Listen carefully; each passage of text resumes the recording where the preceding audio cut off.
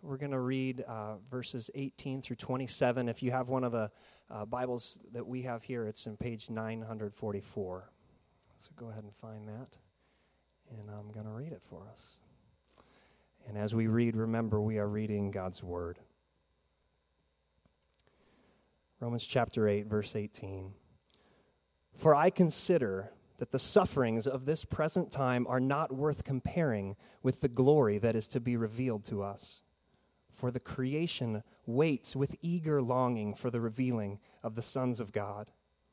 For the creation was subjected to futility not willingly, but because of him who subjected it, in hope that the creation itself will be set free from its bondage to corruption and obtain the freedom of the glory of the children of God. For we know that the whole creation has been groaning together in the pains of childbirth until now.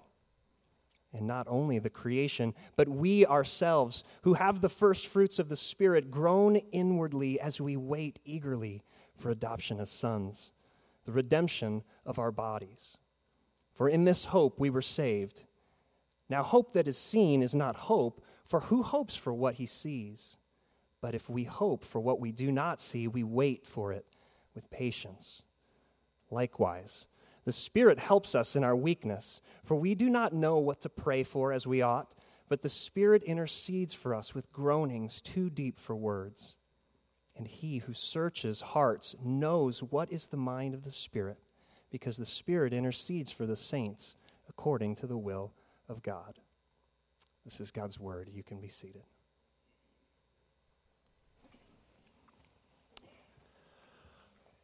Well, good morning, Redemption Gateway.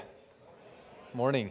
Well, as Matthew's getting me that table, my name's Tyler Johnson. I am the lead pastor of Redemption Church. As Matthew said, we are now at 7 congregations. You guys can pray for us because one of the things Redemption is all about is raising up leaders at all levels that we might create more churches. We believe that the local church is extraordinarily strategic in God's economy of carrying forth his love for the world and showing the world that. And we have potentially 2 to 3 more things in the docket that could come to fruition in congregations. So I'm going to ask you guys to pray towards that as we seek to raise up those leaders, and the leaders of Redemption Church at large seek to discern the opportunities. But one thing I also want to share with you that isn't directly applicable to you all at Gateway, but it is applicable to you as a part of the Redemption family. Today, Redemption Alhambra, our newest congregation, is celebrating an absolute work of the Lord. We received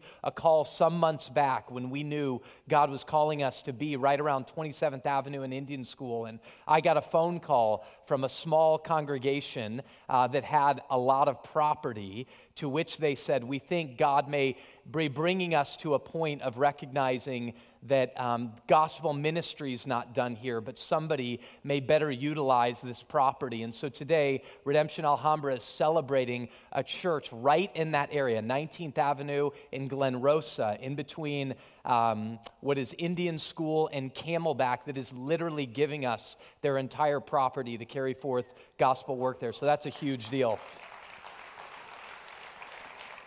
That is a huge deal. As Luke said on the video, gospel outposts, buildings are not in and of themselves essential. You don't have to have them, but they are incredibly productive to the carrying forth of gospel work, and there's no telling what God will do through that property. So today, we are in Romans chapter 8, verses 17 through 27. Pray with me as we engage this passage. Father, you tell us that Christ comes to us clothed in the Scriptures.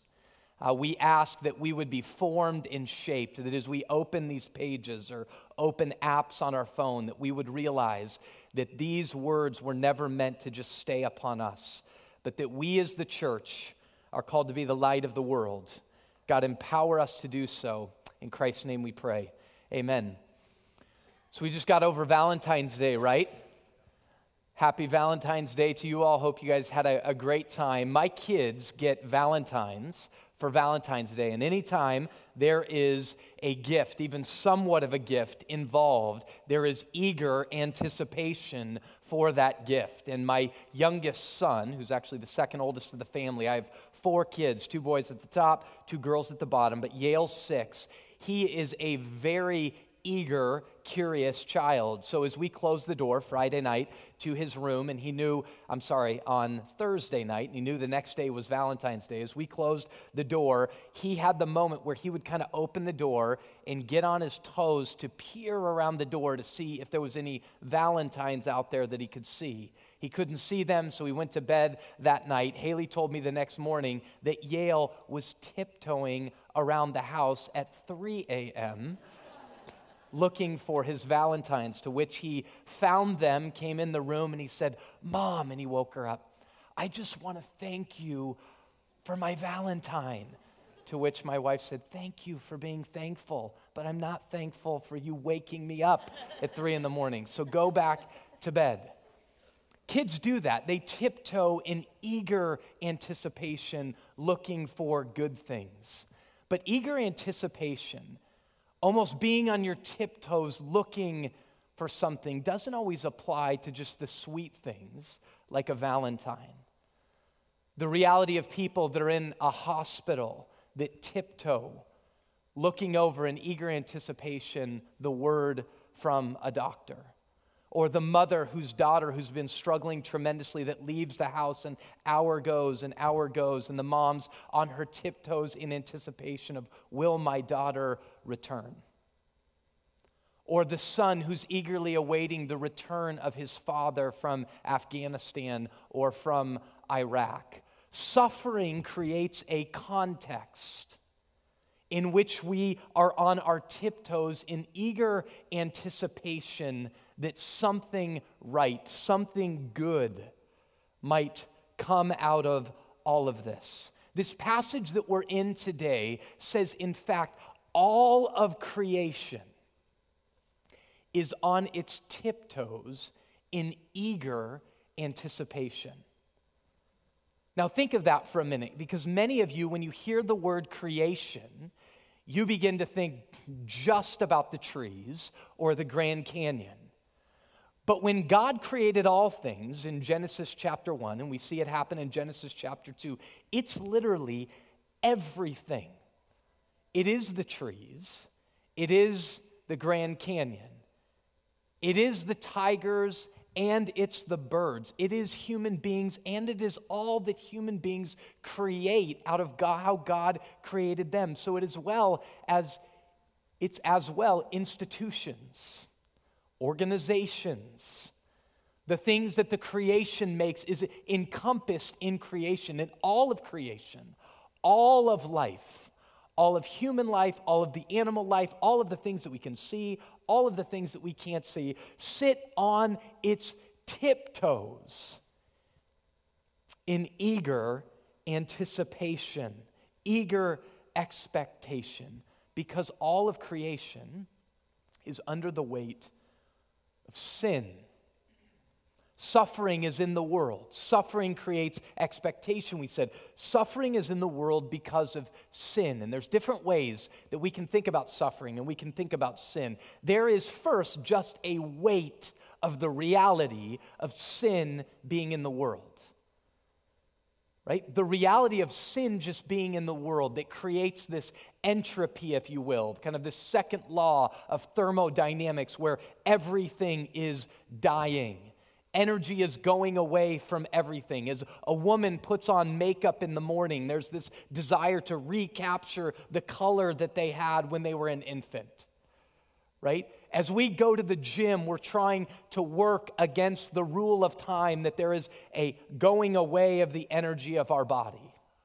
Right? Even if you lead an organization or you lead a family, you know that the inertia, the movement is to take it away from that which is good. That's the reality that sin and death are in the world. We'll just say that's the weight of sin. Then there's the weight of other people's sin. And this can be that they're doing harm to their own selves, but you love them so deeply. That mother who loves her daughter so deeply, and her daughter's gotten caught up in the wrong crowd, and as she exits that door, you feel the weight of her sin. And then at times it directly applies to you. That daughter has now become addicted and needs your care and your concern, and you feel the weight of that other person's sin. The weight of other people's sins can be like that, or it can be as active and as aggressive as somebody slitting someone's throat because they speak of Jesus around the world.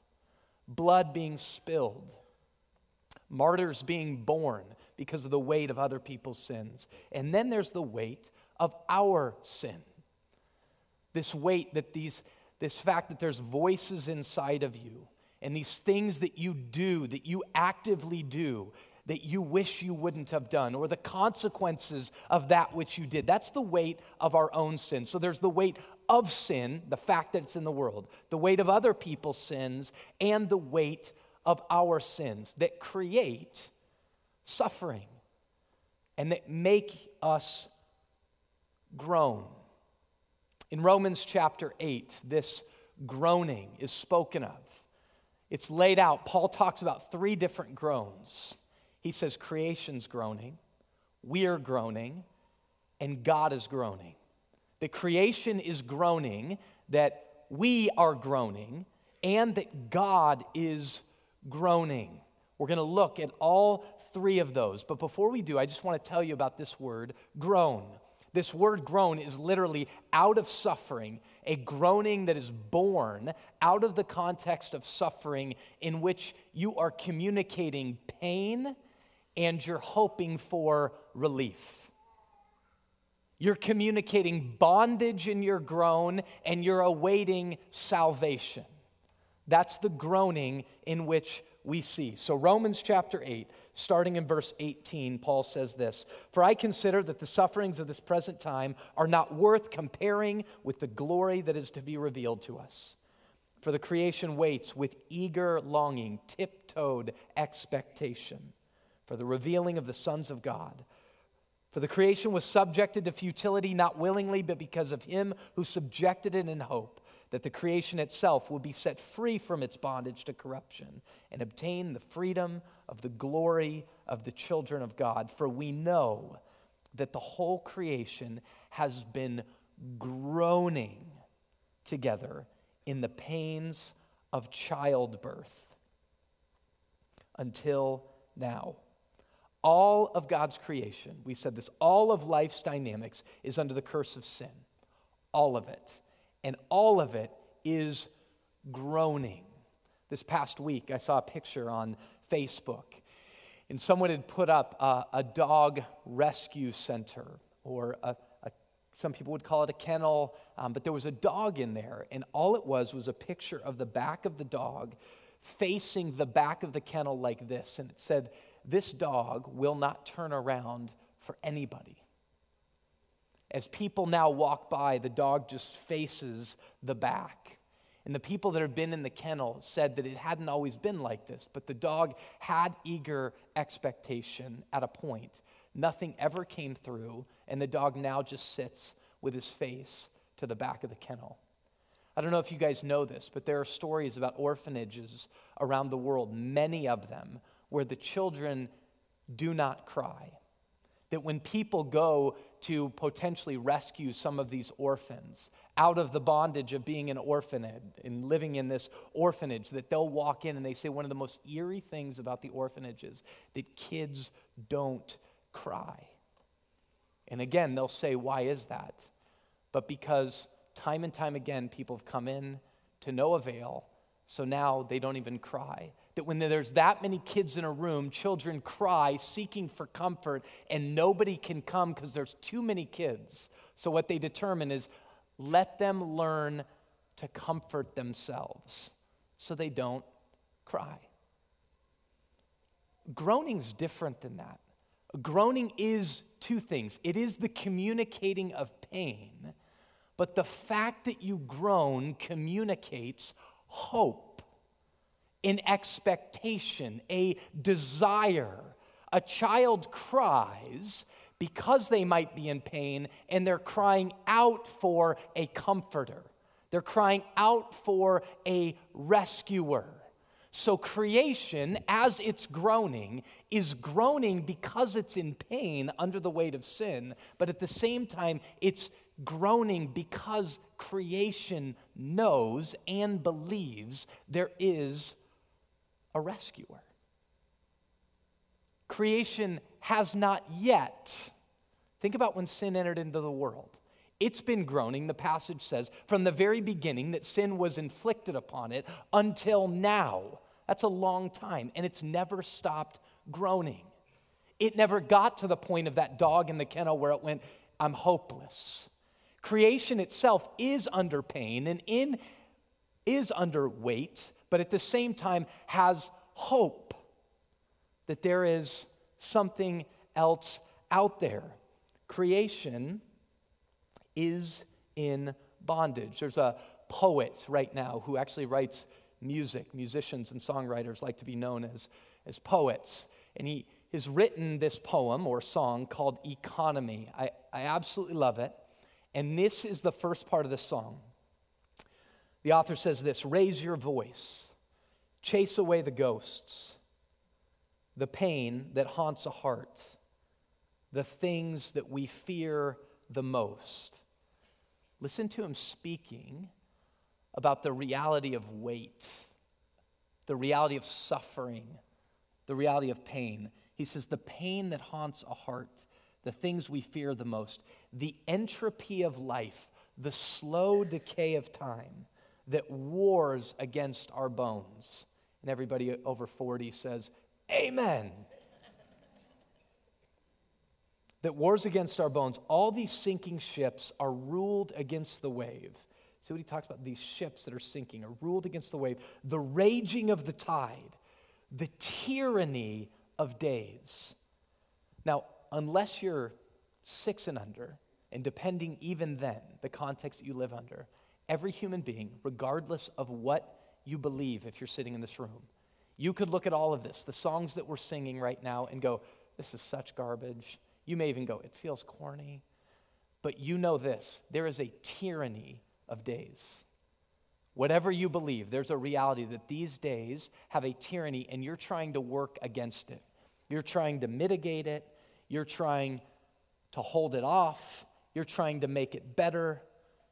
Think about this. Even if you're a boss, you know about the tyranny of days and the entropy of life because you're trying to hold your organization together.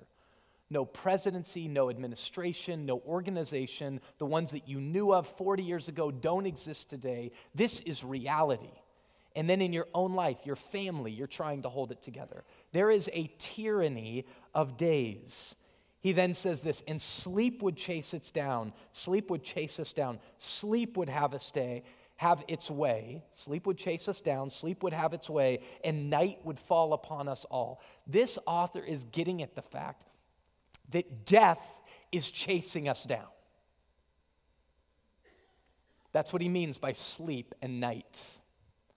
Death, not just physical death, but this reality that there is a force in the world because of sin that seeks to chase us down and have its way. And every one of us, regardless of our belief in here, feel it and know it. Now, what's crazy is verse 20 of chapter 8 says that God allowed this to happen. For the creation was subjected to futility, not willingly, but because of him who subjected it in hope. Now hear this.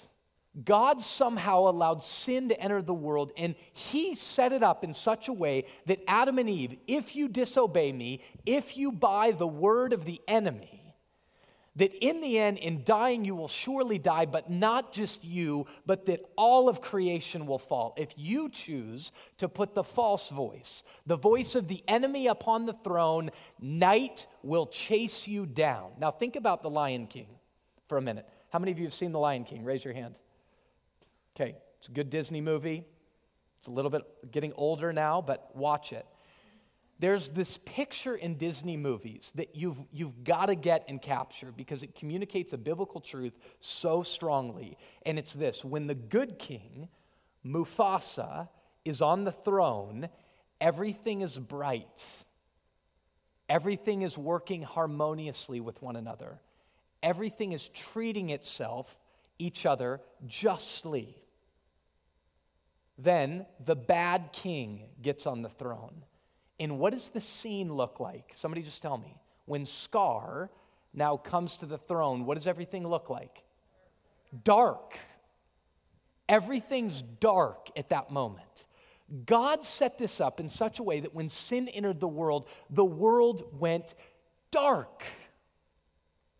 And we feel this tyranny, this reality, and yet inside of us, there are what Philip Yancey calls rumors of another world or rumors of a former world, that you're living in the midst of the tyranny of days knowing, man, this is not the way it's supposed to be.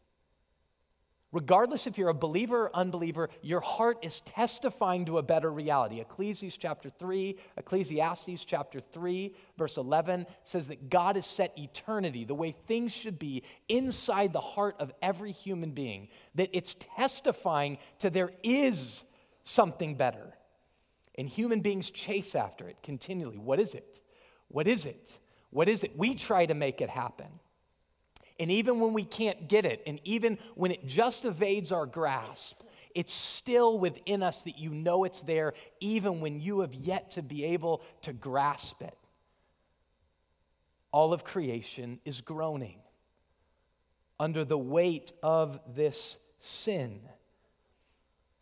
But God intended it to feel like that so that we would hope, that all of creation would hope for something better. That creation would be set free from bondage to obtain the glory of the freedom of the children of God. Now, this is where it starts to get really interesting, and you have to slow down if you want to understand Paul, because it says all of creation. Okay, now hear me in this. Just get this for a minute, church, because now we're going to talk to those of you in this room who do believe. That's what the Bible calls the church. He says all of creation. That means the physical environment. That means the tigers, the birds of the air, the waters of the sea.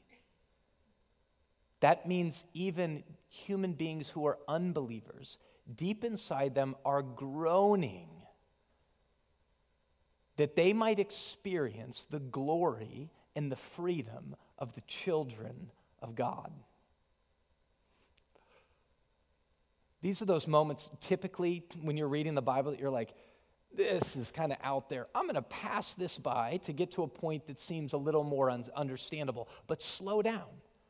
Because what he's saying is that you and I have received an inheritance that he just spoke of. You all just heard about it last week. An inheritance that is so profound, that is so substantial, that creation is eagerly awaiting the day when you and I inherit that.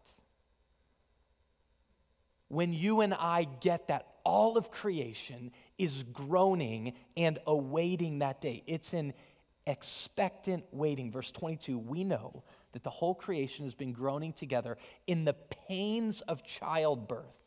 What's the pains of childbirth? Now think of this time, right? There was no epidurals. Okay, my wife's, all people have different philosophies on child rearing. My wife is one that's like, why would you not get one of these things? Right? But in this time, many women died because of childbirth. So this groaning was with death staring a woman in the face with no epidural. There was no numbing agent. There was no painkiller. And these women are screaming out groaning. And he says those are the groans that creation is going through in this moment. The pains of childbirth that promises something better is coming.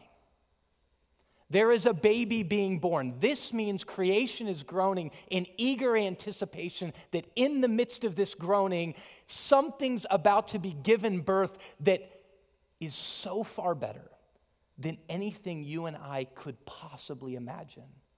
That the greatest things you've ever experienced in life, you know those things in life when you sit there and you're like, I just experienced a slice of heaven. And at times it feels like a sliver, but at other times it feels like that was a healthy portion. I don't know if life could get better than that. And this passage says those are mere echoes. Those slices of heaven that you've experienced here and now, whatever they might be, at the dinner table with your kids, at a Diamondbacks baseball game, at an ASU basketball game when they beat the University of Arizona. That even those are a mere echo of what is about to be born. That it's eager anticipation. In the midst of the groaning of the tyranny of days, in the midst of the best of times, something better yet is coming, and creation is waiting in eager anticipation of that day. Now, here's what the Bible calls that day: resurrection. The Bible calls that day in its fullest form the fullness of resurrection, because Jesus himself was resurrected from the dead. And the Bible says that he was the first fruits of what was to come. That he was the first fruits, which means there's a whole lot more coming. Resurrection of the Son of God happened that ensures our resurrection and the creation's resurrection. Okay, let me just say this really quick, and I wish I could go off on this for a long time, but I can't. Resurrection is infinitely better than heaven the way many of us understand it. Okay, hear me when I say this. Many of us, if you think of heaven as like this disembodied existence, where you're kind of in the clouds and everything here, that you experience the tyranny of days, you experience the tyranny of your body, and you begin to believe essentially what it is more of Plato than it is the Bible. But essentially, the body is the prison house of the soul. This whole world is going to burn up and go away. I've just got to get out of it. And you think, but I'm going to go there to this place, and I don't know totally what it looks like, but I'm certain spiritually it's better. Okay, hear me on this. That's not what the Bible teaches. Okay, resurrection is infinitely better than that. Resurrection is the here and now without sin. Think this. Here's an exercise for you as you leave today. Go to lunch today. Whoever you're with, just ask this question. What would this morning have looked like, or yesterday have looked like, if sin were not in the world? Journal it. Think about it.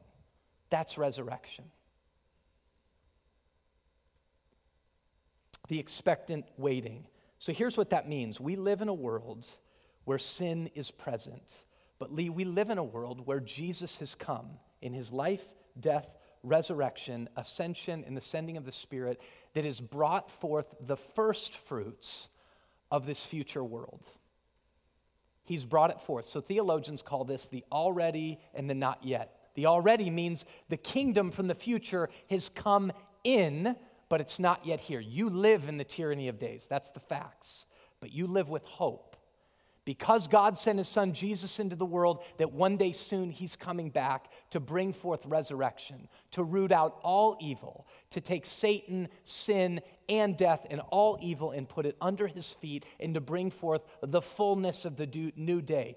In the in-between time, we, as the people of God, are meant to live as salt and light, showing people this is the way, this is the truth, this is the life, this is what is to come. So what that means, here's a real tangible example, is you got to set your expectations correctly.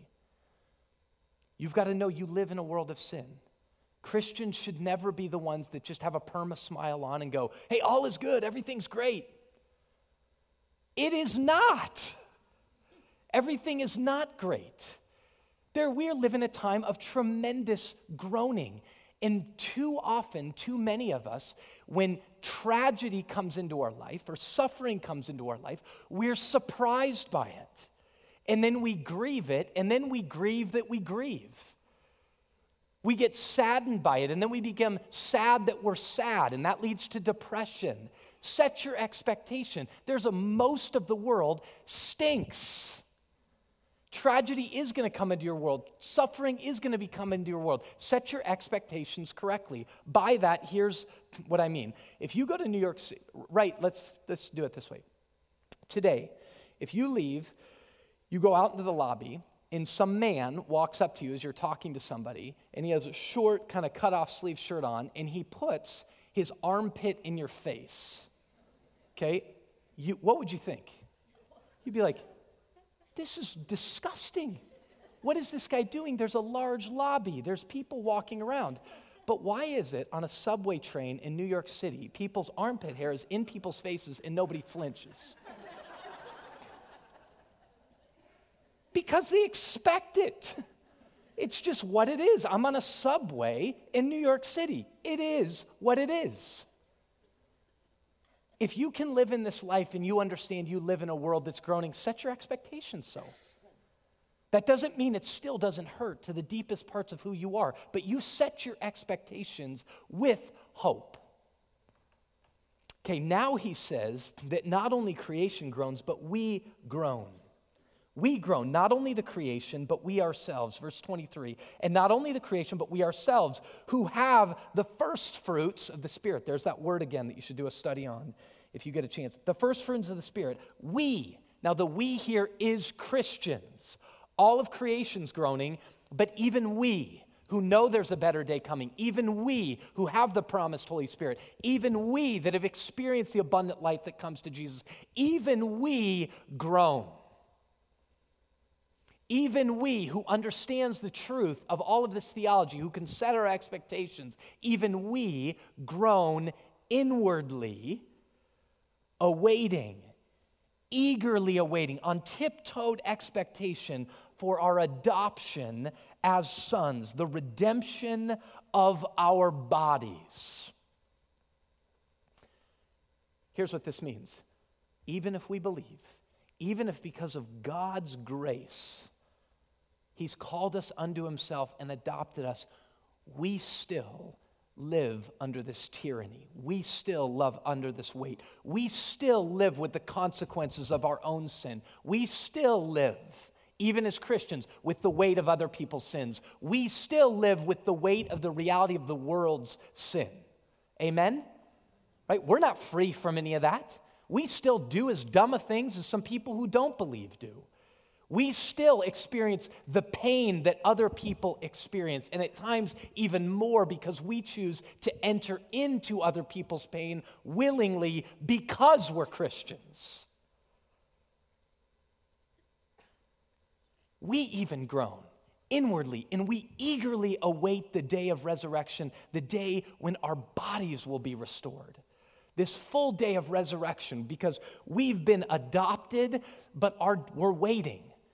Like those kids in Ethiopia who've been adopted, but all the legalities say, wait, and there's been promises given to them, there's been gifts been given to them, there's pictures in their cribs, but they're waiting the fullness of the time. That's us, eagerly awaiting the day that comes back. John knew this, that's why he says the word Maranatha in Revelation. Come quickly, Lord Jesus. Bring forth resurrection now, Jesus. Come now.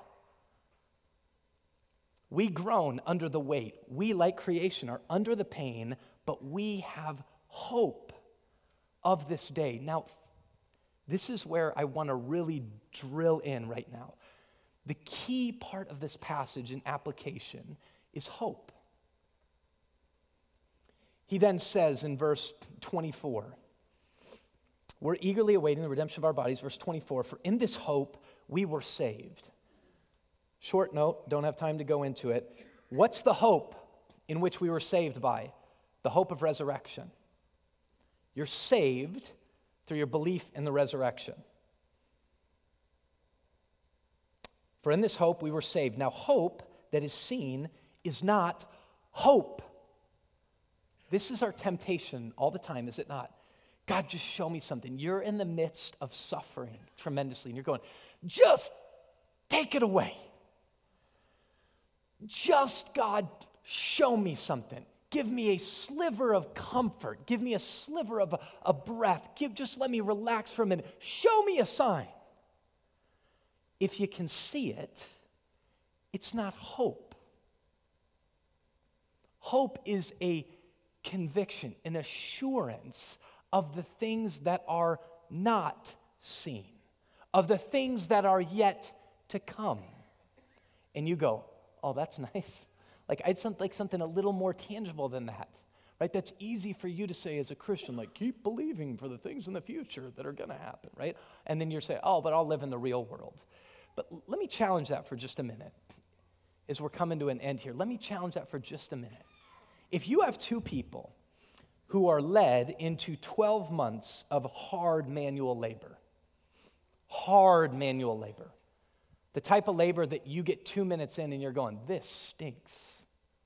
I don't think I can do this 2 more minutes. I can't get to 4 minutes, and they're telling me I've got to do it for 12 months. But to one of those people, you promise at the end of this 12 months of manual hard labor, you're going to get $15,000 a year for the next 10 years. What's that person going to do? This stinks. They're going to keep complaining. They're going to hoard every good thing that they can possibly get. They're going to think about themselves. They're going to think about quitting. They're going to be a miser consistently. They're going to be self-absorbed. They're going to be miserable, right? But if the other person, you said, do it for 12 months, you're guaranteed for the next 10 years to get $150 million a year. To one person, they're a miser and complaining. To the other person, they're doing the manual hard labor like this. We're at month what? 4? Oh, that's nothing. Man, it feels like it's been 4 days, right? $150 million is coming my way. And then when all of a sudden a good meal comes up or somebody has some treasure that comes about and somebody is trying to get it from them, they're like, take it, man. Enjoy it. Along with your $15,000 a year job when you're done, I'm getting $150 million at the end of this dog. It enables them to be selfless. It enables them to be content. It enables them to live life to the fullest. That in the midst of the pain, right then when they feel the pain, they go, just what Paul said, for I consider, verse 18, that the sufferings of this present time are not worth comparing with the glory that is to be revealed to us. Now, that doesn't mean it's not hard. And this is where we get into God groaning. We're going to end with this. This is where we get into God groaning. Likewise, verse 26. Likewise, I know it's hard. I know it's hard to live in this. Likewise, the Spirit helps us in our weakness. For we do not know what to pray for as we ought, but the Spirit himself intercedes with us with groanings too deep for words. And he who searches hearts knows what is the mind of the Spirit, because the Spirit intercedes for the saints according to the will of God. Church, listen to this. God knows what you're going through. He knows the anguish. He knows the tyranny. He knows the pain. He says, hope. For I'm giving birth to something way better. And in the midst of it, it isn't just about look forward to the future. Believe, believe, believe. He ministers to us now. So moms, as your child leaves and they're struggling and you don't know if they're going to come back dead or alive, and you don't even know how to pray, God, the Holy Spirit, prays on your behalf with groanings that are too deep for your words. Kids, when you miss your dad who's overseas so bad, and you don't know if he's ever going to come back, and you don't even know how to pray, and you don't even know if you want to pray, God prays on your behalf. His Holy Spirit prays on your behalf, making your needs known to the Father. As your body is breaking down, or your family member's body's breaking down, and they sit in the midst of that hospital, he prays for you. As you hear the call, Redemption Gateway, to crazy things, maybe the call to go to Turkey, to minister in a place that you might be killed, and you go, I'm terrified of this. Maybe it's the call to adoption that Redemption Church is engaged in that's in your bulletin, and you go, I'm scared to death. Would I ever foster those kids? Would I ever adopt those kids? And you're scared, and you feel the weight of all the realities that can come with this, and you don't even know how to pray. The Spirit prays on our behalf because of what Jesus Christ has done. In his life, death, resurrection, and ascension, all the promises come to us, and he pours forth his Holy Spirit upon his church, knowing that God, the Holy Spirit, prays for us on Christ's behalf and on our behalf. That is an empowering truth. We can live then in the midst of creation groaning, our own groaning, because we know that God is groaning on our behalf with the promise that better things are yet to come. Amen? Let's pray. Father, we love you. Thank you for your grace and your mercy. God, the reality that the Bible presents is so much true to our current experience. God, we feel tyranny, we feel weight, we feel anguish.